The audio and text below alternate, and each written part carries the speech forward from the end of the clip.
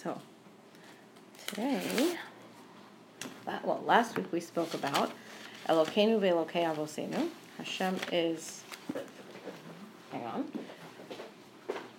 He is our powerful Lord, and the Lord of Abraham, the Lord of Yitzchak, and the Lord of Yaakov. Also mentioned, we probably have a sitter or two. But probably, not for sure, but most likely. You should be able to find something. Yeah. Okay.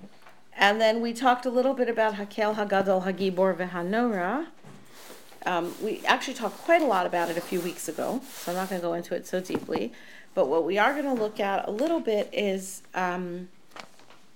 this statement of the Vilna Gaon, which I did not see inside. I heard it on a share from Rav Berkowitz, where he says every word of the beginning of Shemona Esrei is Gadol Gibor Nora, is that phrase over and over again in different words. Mm-hmm. So presumably that's Elokeinu ve'Elokei Avosenu, Elokei Avraham, Elokei Yitzchak, ve'Elokei Yaakov. There are all these threes. I mean, you feel them when you say them, even if you're not sure what the threes all are, right? Hakeil, Hagadol, Hagibor, Vehanora. It seems to me as well, the more I've been looking at it, that it's with Keil Elyon is also a set of three. Gomel Chasadim Tovim, Vekone Hakol, V'Zocher Chasdei Avos. And I think the Keil Elyon introduces those three in the same way Hakeil by itself, not Keil Elyon, but Hakeil introduced Hagadol, Hagibor, Vehanora. Meaning the noun was Hakeil, and then Hagadol, Hagibor, Vehanora were kind of serving as adjectives on the noun of Hakeil. And again, there is that ambiguity about the adjectives versus the nouns. I think here as well, Keil Elyon seems to lead into Gomel Chasadim Tovim Vekone Hakol V'Zocher Chasdei Avos. And it looks to me like the way Rav Leff takes it also works with it that way. And it kind of makes sense. You see there's a sort of a sandwich there with the Chesed, Gomel Chasadim Tovim, and then there's Kone Hakol, and then there's Zocher Chasdei Avos again. So there's this kind of sandwich of two cheseds with a konei hakol in the middle. And then there's umei vigo livnei v'neim l'man shemo be'ava. And I'm not sure how that breaks down. And there's melech, ozer, umoshia, umagen. He is the king, and then the three descriptions are ozer, moshia, and magen. So the Gra says every part of the first part of Shemona Esrei, and again, I don't even know if it only means that first bracha. I don't think so. I think it's the whole first three brachos. Because the first three brachos themselves are Avraham, Yitzchak, and Yaakov. Right? The first bracha is Avraham, the second bracha goes to Yitzchak, and the third one relates to Yaakov. So that's again a Gadol Gibor Nora. Because we already said Gadol Gibor Nora corresponds to... So I think it must work all the way throughout, although it may not always be in little triplets like that. I'm not sure. Okay, so Rav Berkowitz...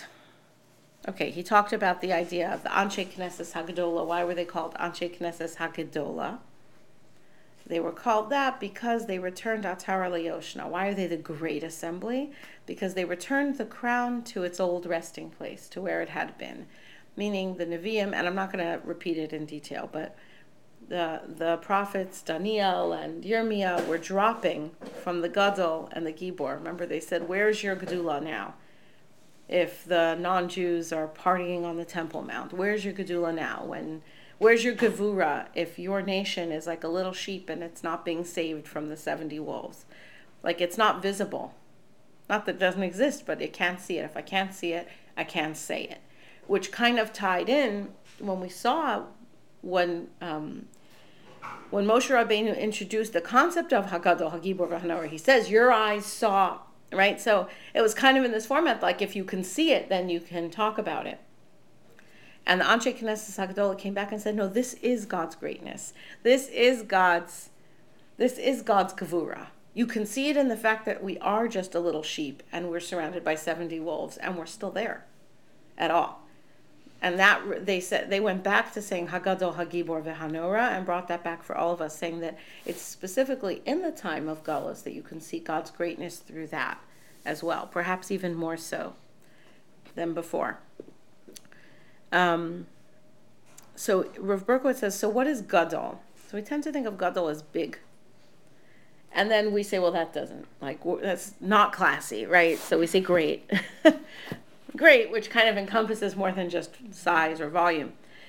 Rav Berkowitz says, Gedula is not largeness, it's the mashpia, it's hashpa'ah, the greatness of impact, of influence, of being able to affect others.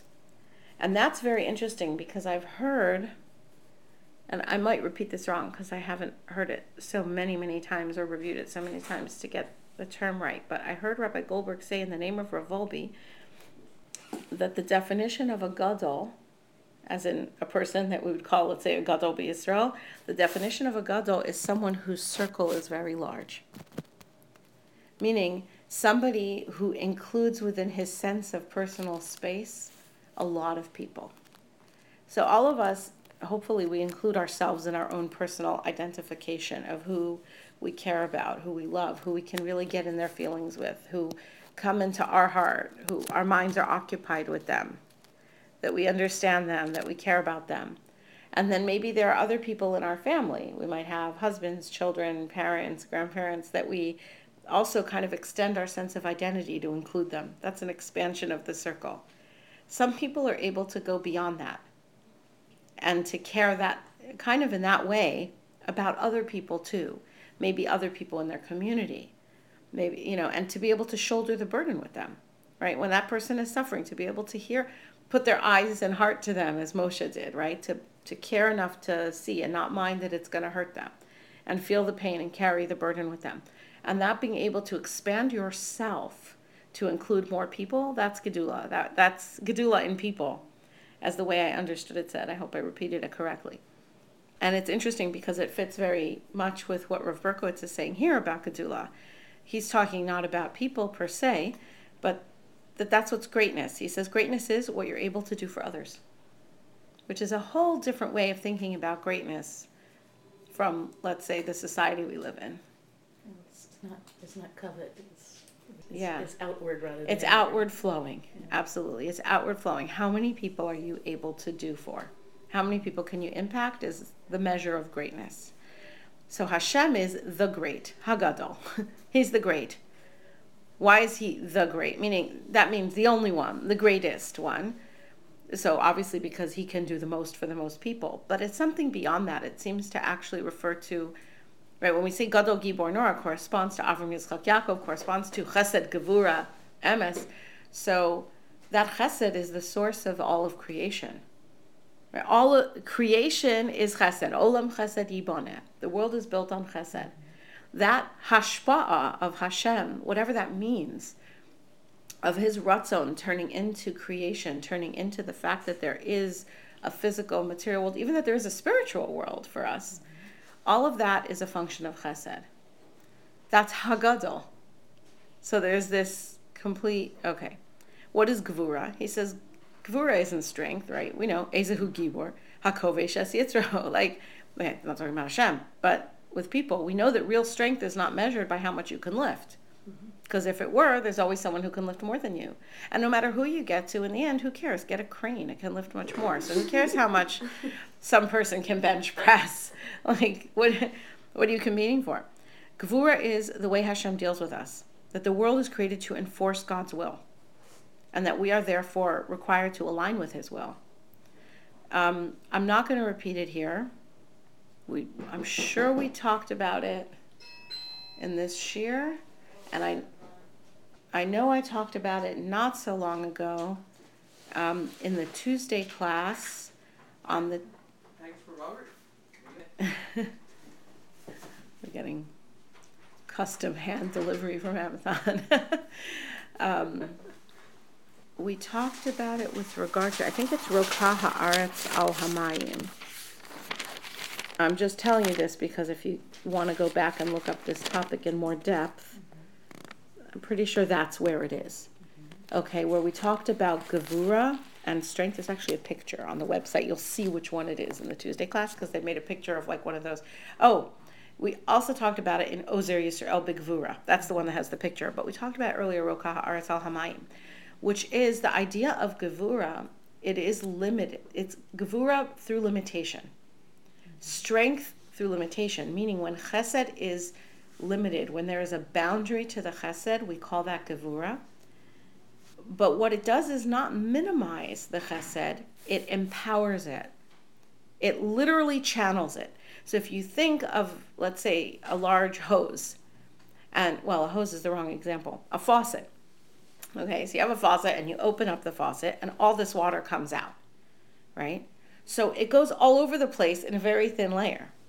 If you channel it either with a hose or with some kind of a funnel or trough, right? Now all of a sudden your water's going to gain height and it's going to get this sort of shape and it might be usable for something in a different way. The shape given to the chesed is the gevura. So it limits it, but in limiting it, it's not that it limits it in quantity per se. It's that by restricting it, it gives it channel, shape, structure, form. This is an idea. I don't want to repeat that whole share, especially since I don't have notes in front of me. But the concept of Shakai, the name that we have, let's say on mezuzah, She'amar la'olam odai, right? The name of God that he said to his world, enough. That with chesed, the world was creating, and it was expanding and expanding, and finally Hashem said, stop. If there were no limit on the world, the limiting of the world is also part of the creation of the world. Because if there were no limit, then all those particles would just keep spreading farther and farther and farther apart, and you don't have a planet either, right? It's the holding together that's saying, stop, right? The waters that God had to shout at them, stop. No further, right? The earth, God said, rise up, stop. And this is what gives place for people to live on the planet.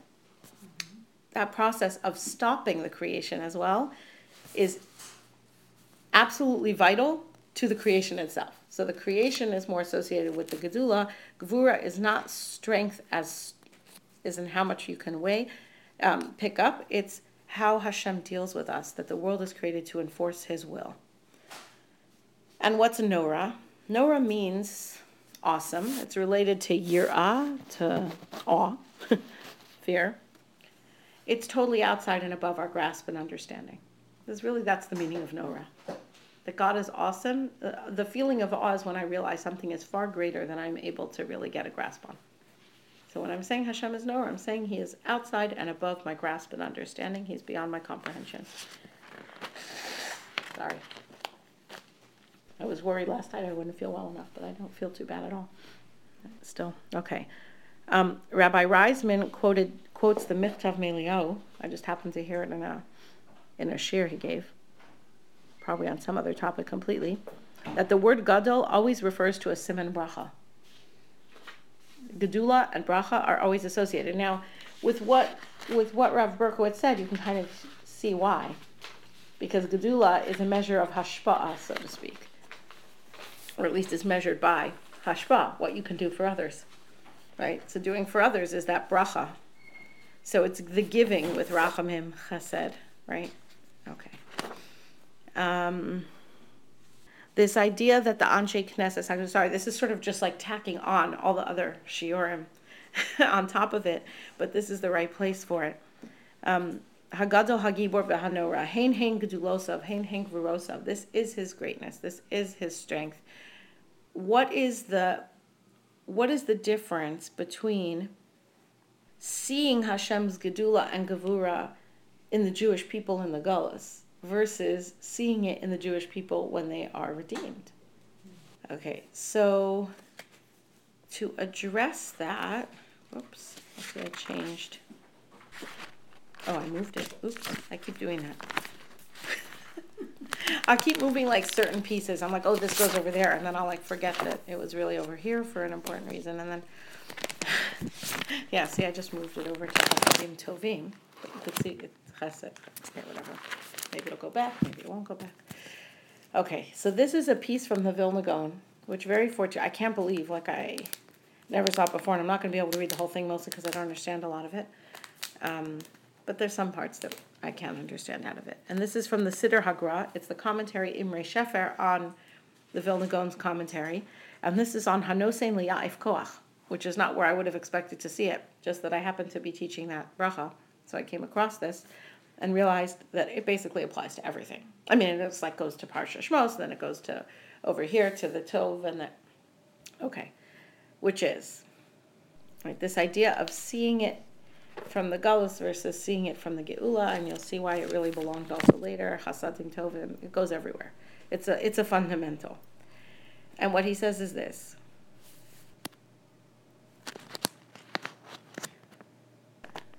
He starts by quoting the Arizal, and so it's kind of, let's say, I'd put it like this, aside from being actually Kabbalistic, it's Kabbalistic vocabulary as well.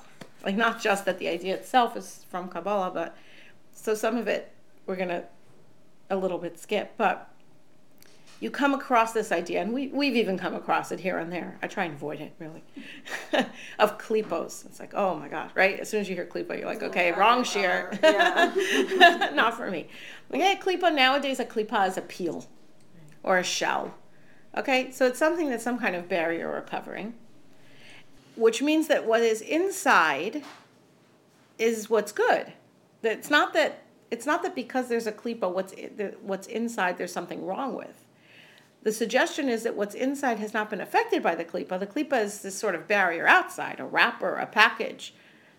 That the klipa to people is that which causes a person to deny hashgachas Hashem. That which causes a person, so there's a lot of things that would fall into that category.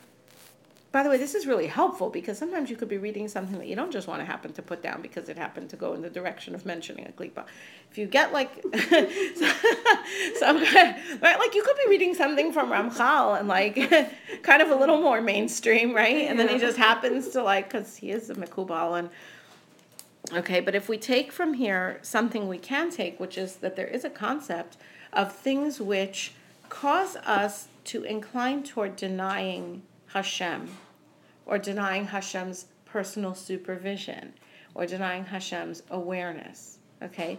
That might be the nature of something else which is blocked by klipa, so we don't see through. It might be some sort of darkness between me and the truth, and it might be something on me. There might be, so to speak, klipa around me that is preventing me from seeing out. There are a lot of sort of places in which this barrier might be thrown up, and anywhere along the line that could cause me to not see what is true. Sort of putting it that way. Okay. It's a kind of, you might almost call it like some kind of intellectual rationalization based on what he's saying here. I don't know that that's always the case with the klipa, but what he's talking about over here. All right. And this is part, I think, to some, okay. And there are ideas and there are concepts that can affect a person in their heart, in their mind, in their eyes, and make it harder or easier for them to investigate and sort of dig past the barrier to try and discover the truth. Now, what is that truth that is hidden? It's that Hashem, in his rachamim, each and every day recreates with his strength the entire world. That everything really comes from him. He is the Gadol. He is the Mashpia. He is the Borei. He is the creator. That is the truth that is embedded within everything, which is an idea we've heard about before, right? That's the whole Perek Shira concept. That's all. Everything that is created itself testifies to the fact that there is a creator who created it. And each and every day he recreates it. This is the chesed of HaKadosh Baruch Hu. This is through the chesed of HaKadosh. This isn't the chesed. This is a function of Hashem's chesed. So the ikar is then revealing God's chesed, his actions into the world, revealing his influence, saying, Baruch Hashem, look what he did for me. Telling people, right? Waking up in the morning and saying, Modeh ani lefanecha, melech chai v'kayam, shechazarta b'nishmasi b'chemlo rabba munasecha. I am acknowledging, I am speaking out a recognition of what God has done for me. That is the digging through or digging past or shining past the klipa, so to speak, is the revealing of that. And in fact, he based it on Chadashim, Chadashim lavkarim rabba munasecha. It's a pasuk.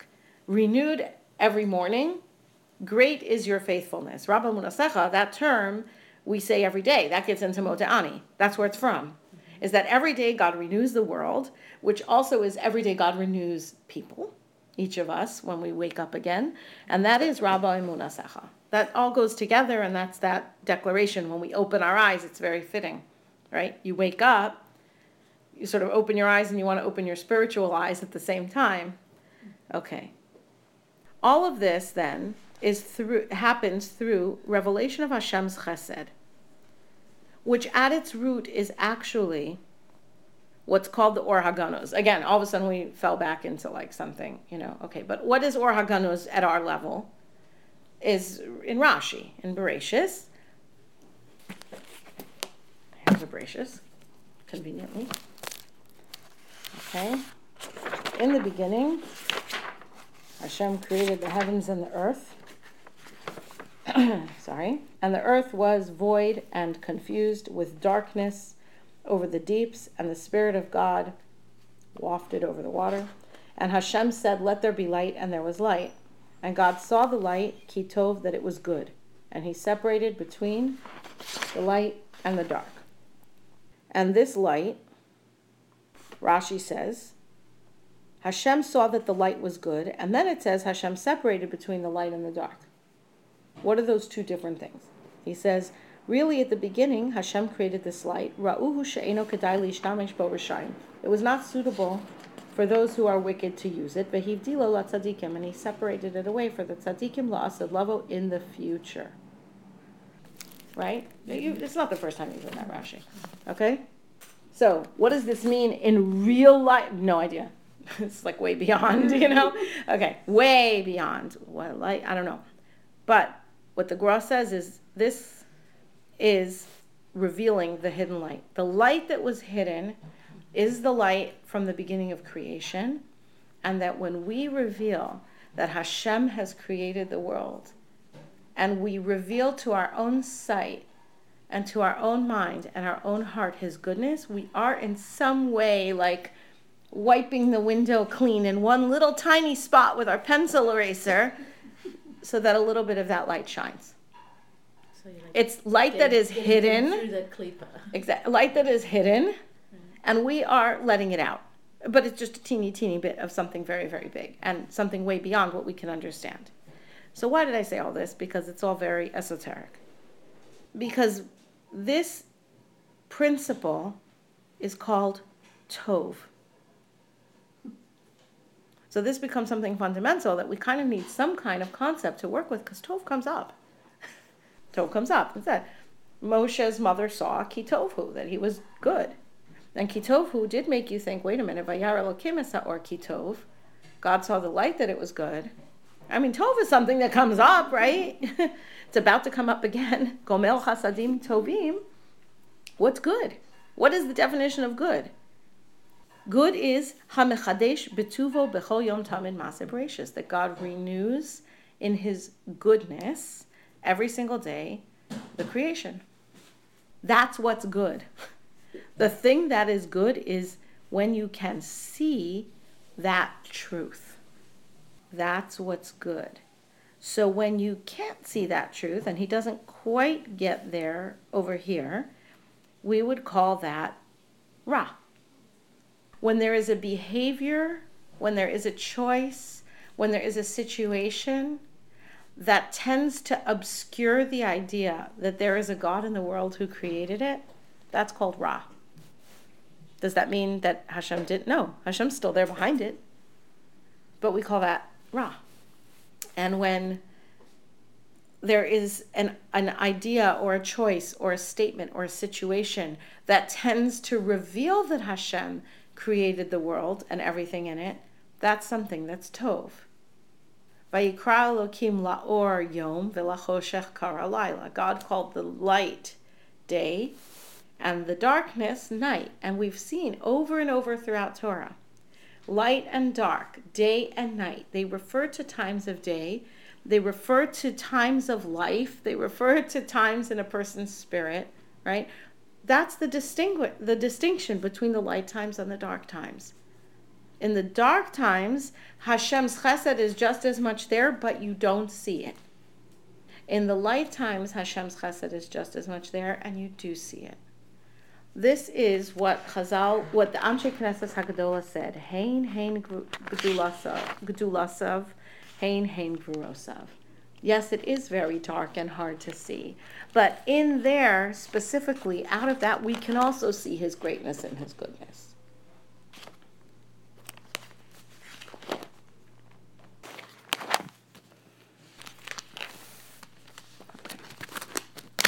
Rip them back out.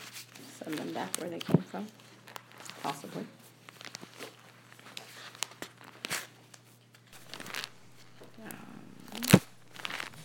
No idea where they came from. Okay, wherever. I think I'll put them back for safety's sake. Okay. All right, so the first bracha of Shemona Esrei, and I'm just going to say this here because Rav Berkowitz says it as part of this pattern of Gadol Gibor Nora, Gadol Gibor Nora, Gadol Gibor Nora. The first bracha in Shemona Esrei is Magen Avraham, and I'm going to shortly get to that place in the Chumash, where the source is from. Hashem is the Magen, the shield of Avraham. Hashem saved Avram, Yitzchak, and Yaakov from enemies, from threats. The shield, that's referring to Gadol and Chesed, that influence of good. The second bracha emphasizes our dependence on Hashem. Somech Noflim. He supports the ones who are falling. Rofei Cholim. Heals the ones who are sick. Right? Mechaye Mesim. Even the fact that Hashem revives the dead reminds us that we're mortal. All of that refers to our weakness. Obliquely. That Hashem helps us in our weakness, but it does remind us that we're weak, we're finite, we're dependent on Him. That's a limitation. That's Hagibor. That's Gvura. And if you look, actually, not in my siddur, but probably in this siddur, it probably says before each bracha, Gvuros, God's might, Avos, like that. That's called Gvuros. And in there, right, we didn't get to this yet, but like Mashiv Haruach HaMorid HaGashim is called Gvuros Geshamim, the might of the rain. So it goes in the bracha of Gvuros, because that's all Gvura. And the third bracha corresponds then to Nora, that Hashem is beyond our comprehension. And that's Atah Kadosh, that Hashem is holy, His name is holy. It's like something we can't go beyond that. There's nothing else we can say about it. It's beyond our comprehension. It's the third bracha of Atah Kadosh, Keil Hakadosh, essentially communicates that we are physical beings, we are unable to comprehend Hashem, and yet we can transcend that limitation to be able to tune in and connect to Him and His truth. Even though we may not understand it, we can nonetheless connect to Him. Gadol, Gibor, and Nora. And the fact that even though we cannot understand, and even though we are so small and finite, we can still transcend past that to be able to be connected to Hashem. He says that's why this is His greatness. This is His strength. Nobody took away the Nora. They took off the Gadol. They took off the Gibor. So what is this is His strength? It seems like Anshe Knesset Hagadola are pointing to this aspect that's still left to us of Keil HaKadosh. And because of this, no matter how dark and hidden, any way we don't understand Hashem, even when it's light, even when it's day, even when we can see that Hashem is acting for us clearly, we still don't really understand. So in the end, the fact that it's dark or the fact that it's night, either way, you're going to see His greatness. And maybe it's even a greater expression of His greatness when we struggle to it and persevere through it against all odds and against all the enemies to connect to Him. When we do that, that's an even greater expression of Hashem's greatness. So the Anshe Knesset Hagadola are saying, open your eyes to that which is hidden. That's really what they're saying. They're telling us, by telling us to say Gadol, Gibor, and Nora, they're telling us how to look at life when it seems chaotic and out of control. And why do we do that in Shemona Esrei? Because Shemona Esrei is a process of finding Hashem and feeling like we are connected to Him even when He is not tangible. That is really a big part of this whole Shemona Esrei process. Coming in with our bakashos, with our needs, with our problems, which are each in their own way of feeling that something is chaotic, something's out of balance, something's out of my control. Coming in and finding Hashem in there, finding Hashem in control, the one who influences, the one who provides everything in that situation. That is a process.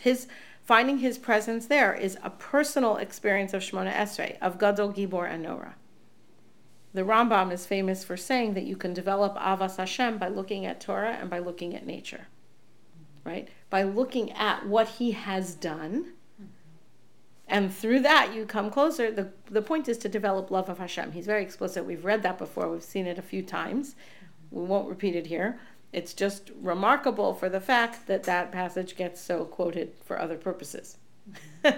For like, here's why you should, spend more time studying science instead of studying Torah, which is the opposite really of what the Rambam was saying. Okay.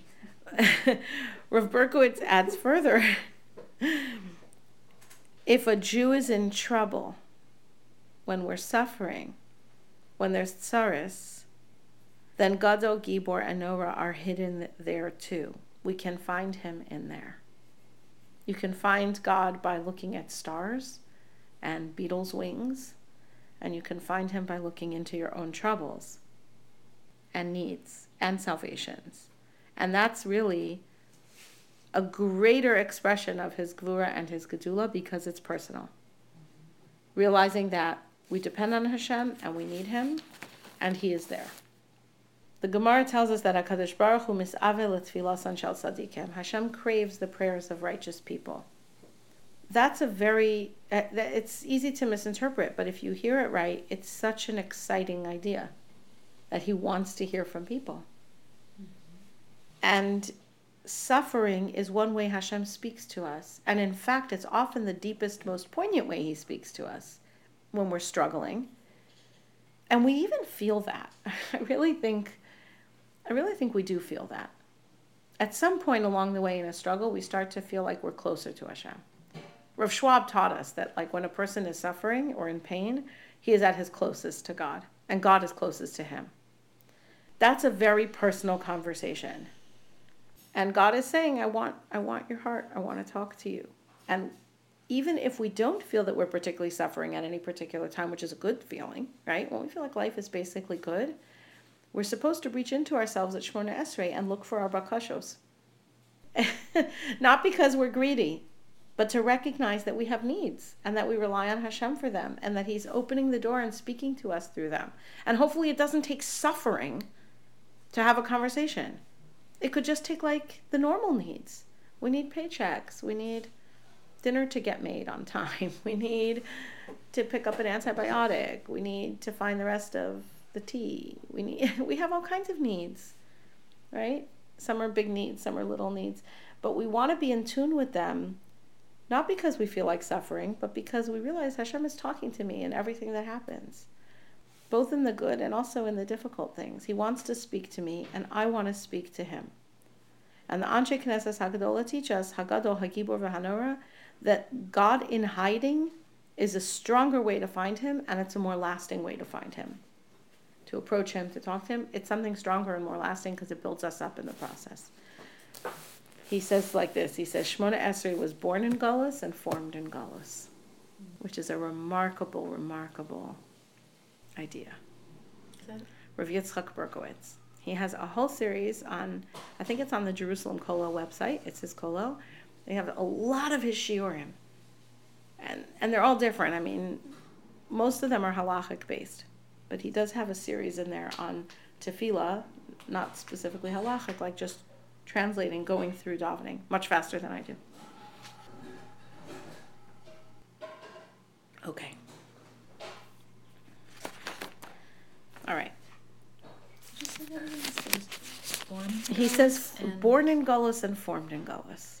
I don't know exactly all the different things he intended by that, but it's a very, very intriguing concept. Okay. V'konei hakol.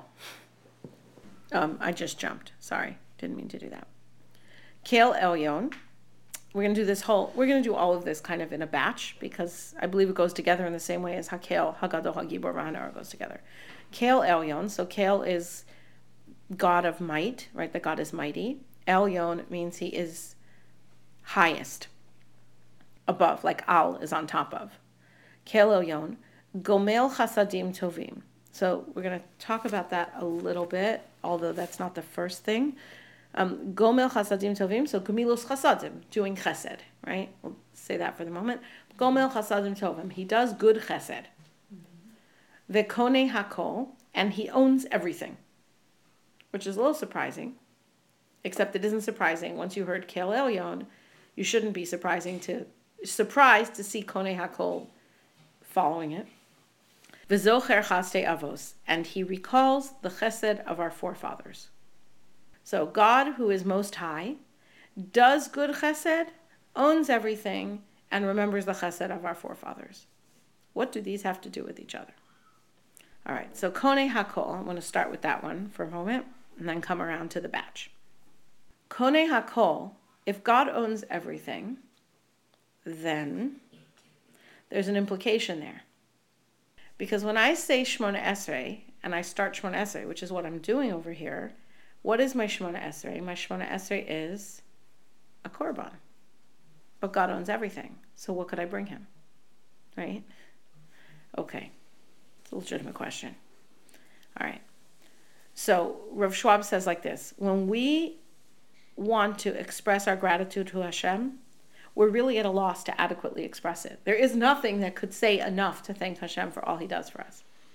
So when we say Vekone hakol, Hashem owns everything, it means we have nothing to offer you. You have everything. So all we have to offer you is ourselves, because we have free will. God gave it to us. We're still giving him back what he gave us, right? But because we have free will, so that choice to be his is something we have some control over. Everything else we don't. Hakol b'dei Shemayim. So we have nothing to offer you. You own everything. We are offering you, therefore, ourselves. And this came up. I actually saw this when I was doing Parshas Vayigash, and I was hoping we'd get to it, but we didn't. In Parshas Vayigash, Yosef is distributing food in Mitzrayim, right? So in the first year of the famine alone, the Egyptians and the Canaanim apparently used all of their money. It's in the Psukim, actually. And they traded all of their livestock to get enough grain and food to support themselves. You see, did you remember this? Okay, here. Let me get this source.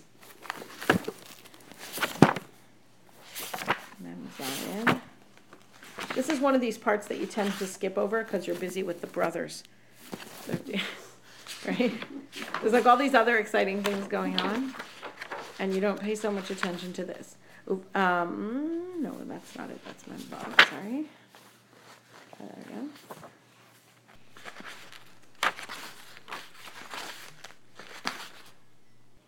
V'lechem ein b'chol haaretz. There was no bread in the land. Ki chaved harav me'od, because the famine was very heavy. V'tela eretz Mitzrayim ve'eretz Canaan mipnei harav. And they were all, what's v'tela? They were all drained completely because of the famine. Vayilaket Yosef es kol hakesef, and Yosef gathered up all the money. Hanimtza be'eretz Mitzrayim, that was in the land of Mitzrayim, ve'eretz Canaan, and the land of Canaan, ba'shever asher him shovrim, with the provisions that he was providing to them. Vayavi Yosef es hakesef beis Paro, and they brought all the money to the house of Paro. Vayitom hakesef me'eretz Mitzrayim me'eretz Canaan, and all the money was finished. It's funny, it's right here, right? But we jump. All the money was finished in the land of Mitzrayim, in the land of Canaan. Vayavo chol hamitzrim el Yosef, and all the Egyptians came to Yosef lamor and said, Hava lanu lechem, give us bread. V'lama namus negdecha, why should we die here before you? Ki afes kasef, there's zero money, or it probably means there's zero money. It could mean that there's, like, what's the point of the money anymore anyway? Like, if we're going to die. Vayomer Yosef, so Yosef said, Havu miknechem ve'etna lochem b'miknechem. Bring me the cattle, and I'll exchange bread for cattle. Im afes kasef, if you have no money. Vayaviu es miknehem el Yosef, vayitain lahem Yosef lechem basusim uvemikne hatzon uvemikne habakor uvachamorim. He trades bread for horses, for sheep, for cattle, and for donkeys. Vayinahalem balechem b'chol miknehem bashana hahi, and now he's got all of that. Vatitom hashana hahi, and the year ended. Vayavo elav bashana hashenis, they came to him the second year, and they said to him, we're not going to deny to our master that the money is finished and also the animals are finished. We have nothing left. Bilti im geviyosenu be'admasenu. We have nothing left but our bodies and our land. Why should we die? Let's take our land, take our bodies, take us for bread. And our land will be yours, and we will be slaves to Paro. But at least we'll be able to keep living. And the land won't be just destroyed because no one's there. And Yosef bought all the land of Egypt for Paro because everyone sold his fields because the famine was so extreme. And all the land then belonged to Paro. He totally nationalized the state. And then he took the people. He didn't take the land of the Kohanim because he had appreciation for them. And they provided for them. And Yosef said to the nation, I have acquired you today, and your land belongs to Paro. Go work the land for us. They became serfs. All right. So Rav Schwab brings it. It's an awesome example, right, of what it means to feel that I have need and you have everything. Hashem, if you have everything, then what do I have to offer you anymore? Me. That's all I have to offer.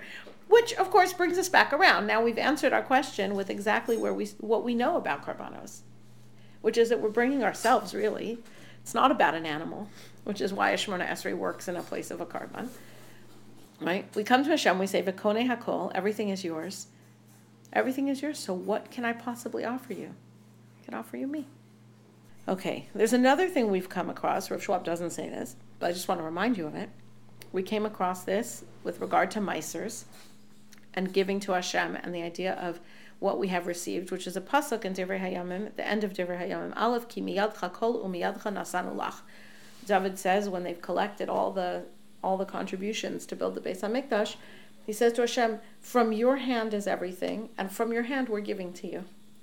That's it, which is a wonderful wonder. I mean, I just always come back to this in the end. From your hand I'm giving to you. Konei hakol. It's all yours. So I'm going to give everything I can to you, but what I'm giving to you is really from your hand. Taking from one hand and putting back in. Okay. Now, I'd like to do one more idea. Maybe we'll only do part of it, but let's at least start it. I'm kind of a little back and forth with it. I think it's worth a try. Okay, I did a handout. I did 3 handouts for this bracha. Yeah, I know. I'm really starting to get into this website that I can make the handouts. I'm trying, because it's really easier not to make handouts, but if I do make handouts, then it's kind of nice because it means you could follow along. Now, they don't always have nekudos, and they don't always have the English, and the English that they have is often very amusing or misleading or whatever. A little bit of everything. Sometimes I go in and try and clean it up. Sometimes I don't. It depends on the topic. But it'll at least, like here, a shoe latchet. What's a shoe latchet? I guess something you latch a shoe with, like a buckle. But I don't think that's what a strocha is, a string, not a latch. Okay, anyway, never mind. They're kind of fun. This is very... Right. You should see some of the other ones are even better. More often is thine, lest thou shouldn't say. Wow. Lest thou shouldest say. Yeah, this is really like... Yeah, okay. So first is this Devar and Rabbah, which is the Medrash. I actually have a version of it with Nikudos. Such a cheater. But it's not the one you have because it wasn't in that system. Okay. And where does this start? With the Davar Acher. James translation? I don't know whose translation this is. Okay. Translation for the translation.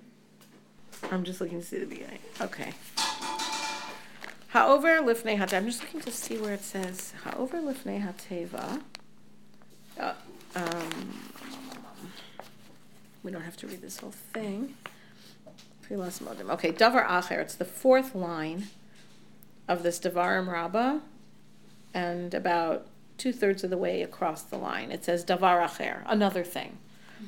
Davar Acher, another thing. Ha'over lifnei hateva, one who stands at the bima to lead the davening. V'ta'a, and made a mistake, yavor acher tachtav, and another person comes to replace him. Uminayin hu matchil, where should the person begin? The second person. I'm not sure what the situation is that the shaliach tzibor makes a mistake and you replace him. I don't think that if he just fumbles the words, you replace him. So I don't know the backstory here halachically. This is just the context that what we're going to learn comes up in. Where should he begin? Mitchilas habracha shata, from the beginning again of the bracha which got discombobulated. Umehechan lamdu, where do they learn this from? Me'avos ha'olam. Meaning, if you're going to pick up and continue a bracha, go back to the beginning of the last thing the other person said. This sounds familiar. We once did this. Do you remember in a parsha shir? It's backwards because when Rabbi said that if you lose your place when you're davening, make sure you don't repeat what you've already said. Just go further. Yeah. So that sounds well, this is a different case, but yeah, it sounds like the principle's different. What this is saying is not that you go back to the beginning, right?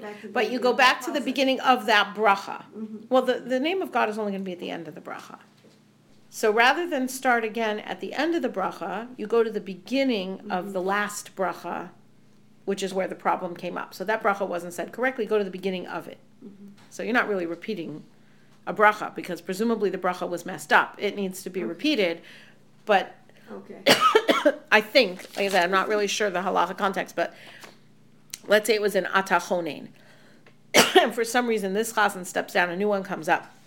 He doesn't start with Baruch Atah Hashem chonein hadas, and he doesn't start by skipping that and just starting at the next one.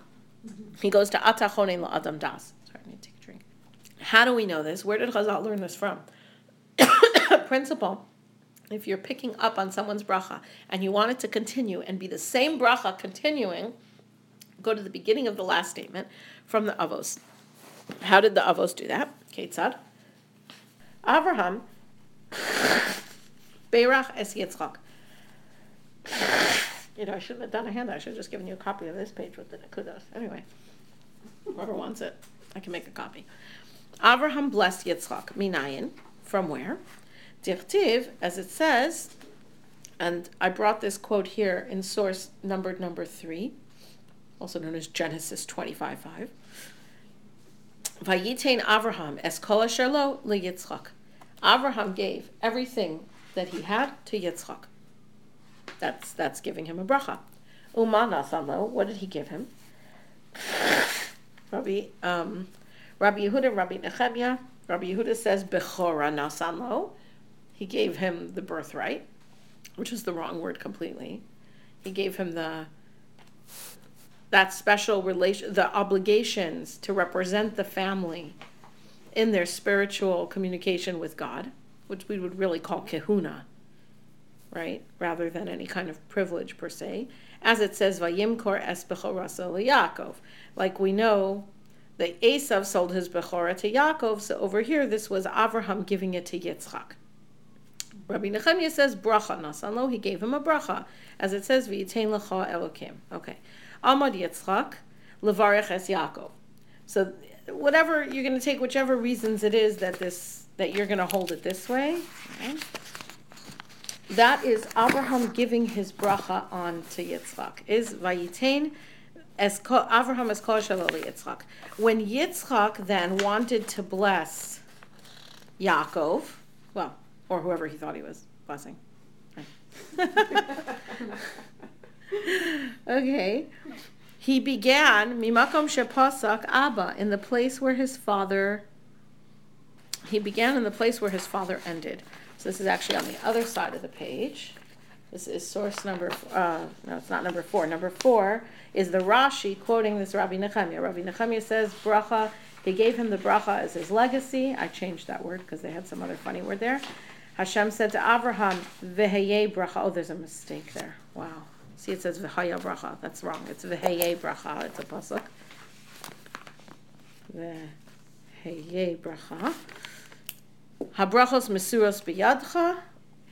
I'm handing over the brachos into your hand. Levarech es misha tirtzeh. We're going to come back to this one. And Avraham gave them over to Yitzchak. Okay.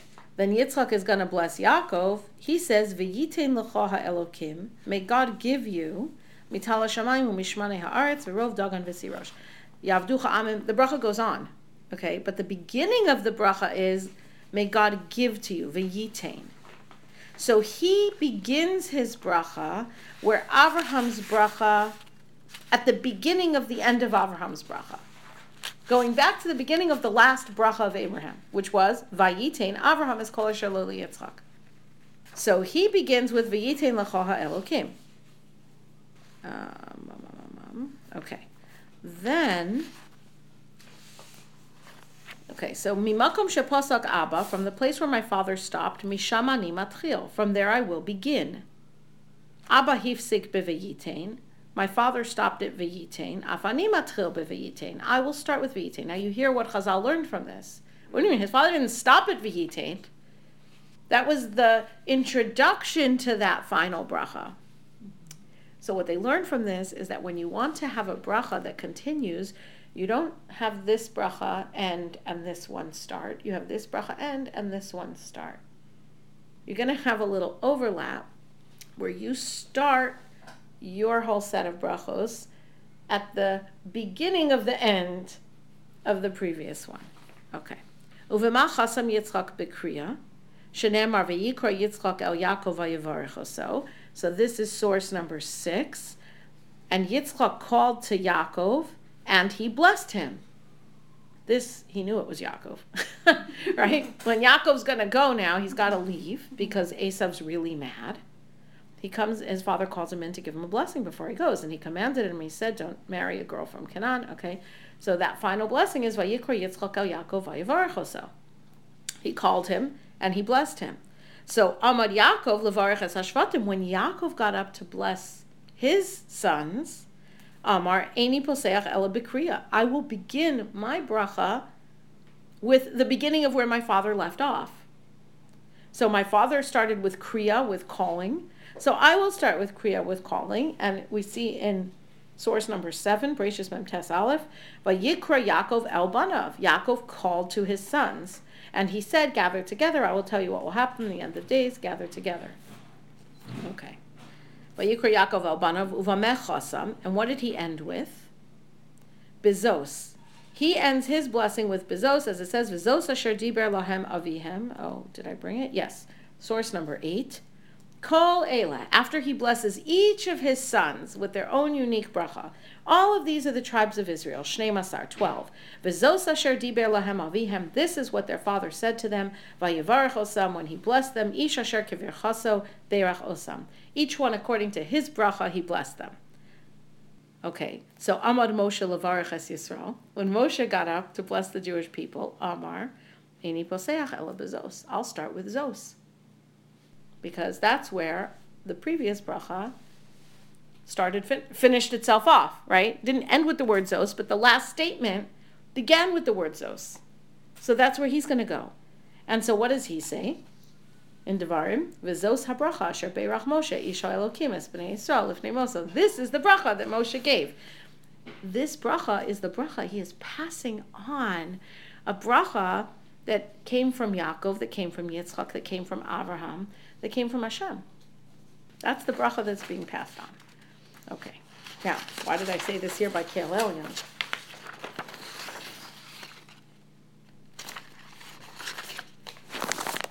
You ask. All right. What is this bracha that Hashem gave to Abraham that's being passed on? So I just want to write this thing. Finish up.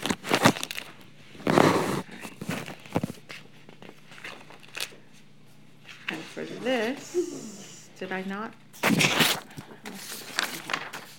Okay, this is what I put as source 2. Melchizedek melech Shalem hotzi lechem v'yayin. Melchizedek, the king of Shalem, brought out bread and wine. V'hu chohen leKeil Elyon. He was the priest of God on high. There he is. That's the mention of Keil Elyon. I mean, it comes up afterward, but this isn't the first one. Vayavarchehu, and he blessed him. Whoa, right? Vayomar, and he said, Baruch Avram leKeil Elyon, Konei Shamayim va'aretz. Blessed is Avram to God on high, who owns heaven and earth. Uvarach Keil Elyon, and blessed is God on high, Asher migein sarecha beyadecha, who what? Who has shielded you and delivered your enemies into your hand. V'yitein lo ma'aser mikol. And Avraham gave him 1/10 of everything. Right there. Which also is fascinating. What's the connection? I mean, it should be a separate pasuk or something, right? Shouldn't that be separate? Yeah, there's the same statement. Mm-hmm. You're blessed. Hashem has done for you. Hashem owns everything. Hashem owns everything. He has done chesed for you, and Avram gives meiser. That's the gut reaction. When you remember everything is from Hashem, what can I give you? From your hand is everything from your hand we're giving to you. That's the definition of meiser. Definition of meiser is not I think it's mine and I'm sacrificing it for God. I'm being a martyr and giving something up. Not at all. This is yours. I'm giving you what's yours. Where do you want it? Okay, you handed it to me. Where did you want me to put it down? That's what really everything in our life is. Every talent, every possession, every dollar is really every minute of our time. This is yours. Where did you want me to put it down? What were you asking me to do with this? Where to deliver it? And then the king of Sodom says, give me the souls, and you keep the stuff. And Avram says, Harimosi yodi el Hashem Keil Elyon konei shamayim va'aretz. He picks up exactly where Melchizedek left off.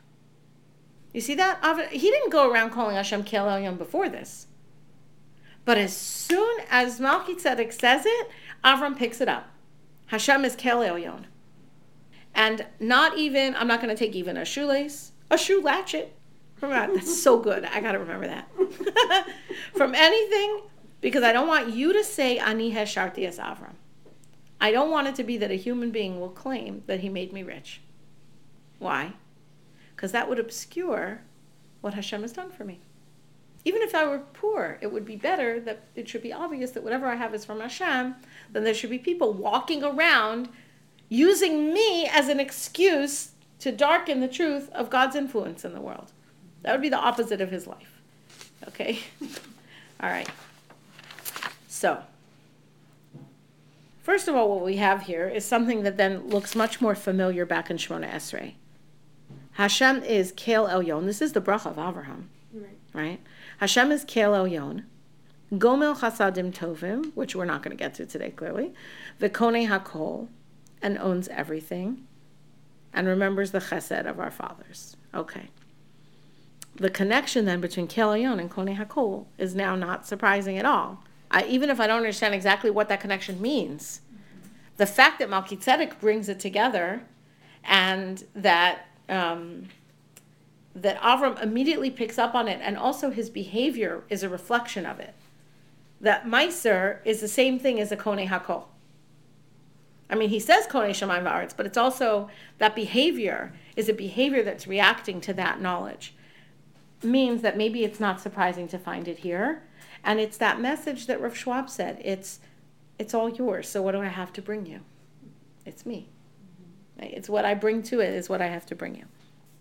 I think one question we could ask ourselves, and I think next week I want to just analyze this little section again further, not only because we didn't get to Gomel Chasadim Tovim, but the idea of this bracketing and how it mirrors some of the other, like this, I didn't yet talk about, like Hashem saying he's going to give the bracha to Avraham. I think it's also a question, like, are we continuing the bracha? I think it's something to think about, right? If in each generation, right, our fathers wanted to pass down to us the bracha from before. And they wanted to say, well, let's start where they were ending off and continue this bracha. And this seems to be very much a bracha of, think about it, even the idea that Abraham's bracha is described as everything he had. And then the Chazal are coming and saying it really means like the Bechorah, it really means the spiritual bracha. Why? Why not just say he gave him stuff?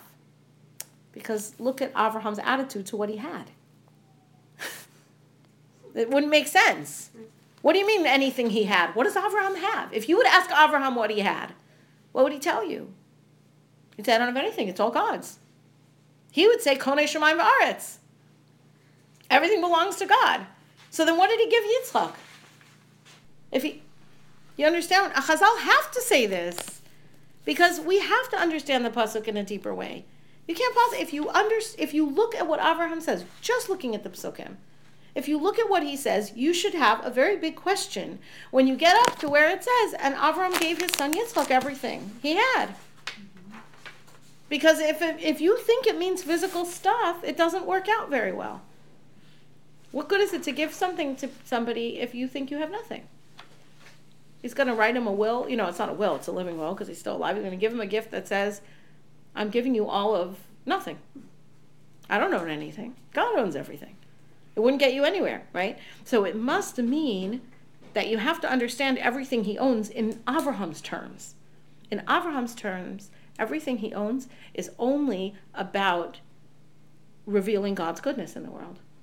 If having it means that would darken that, then he won't have it. Doesn't matter. If having it means he can meiser it to God, then he'll do it. Whatever it is. If it means leaving his family, leaving his nation, leaving his people, okay. If it means receiving, he'll receive it. It's wherever God wants to put it.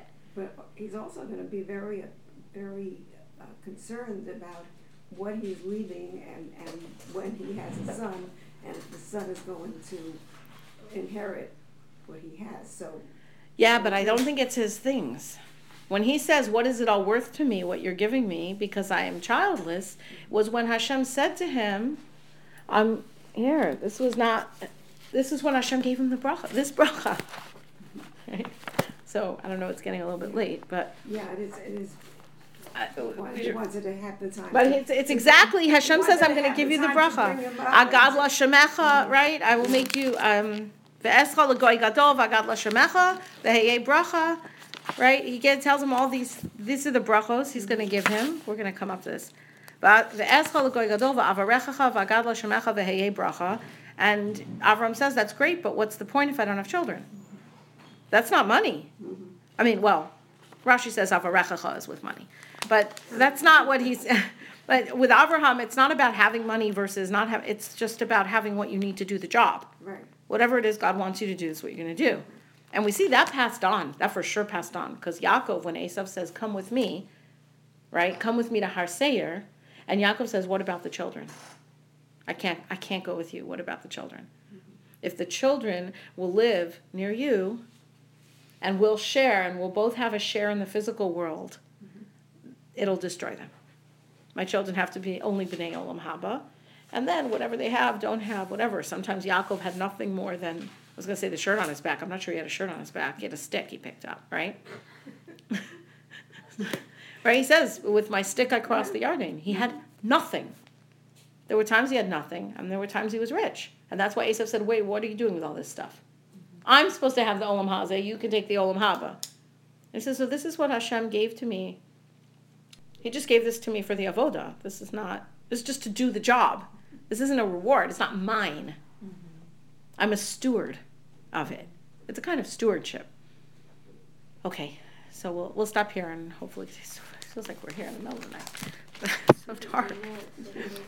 Yeah. So Imrit Hashem, we'll continue this theme a little bit going forward, but I always find it very exciting, this whole bit about how each bracha continues from the one before, and it's really like a neat continuation. It's also something for us to think about, that how important it was to pass this on. That each one felt this is the most important bracha to pass on to your children as you go on.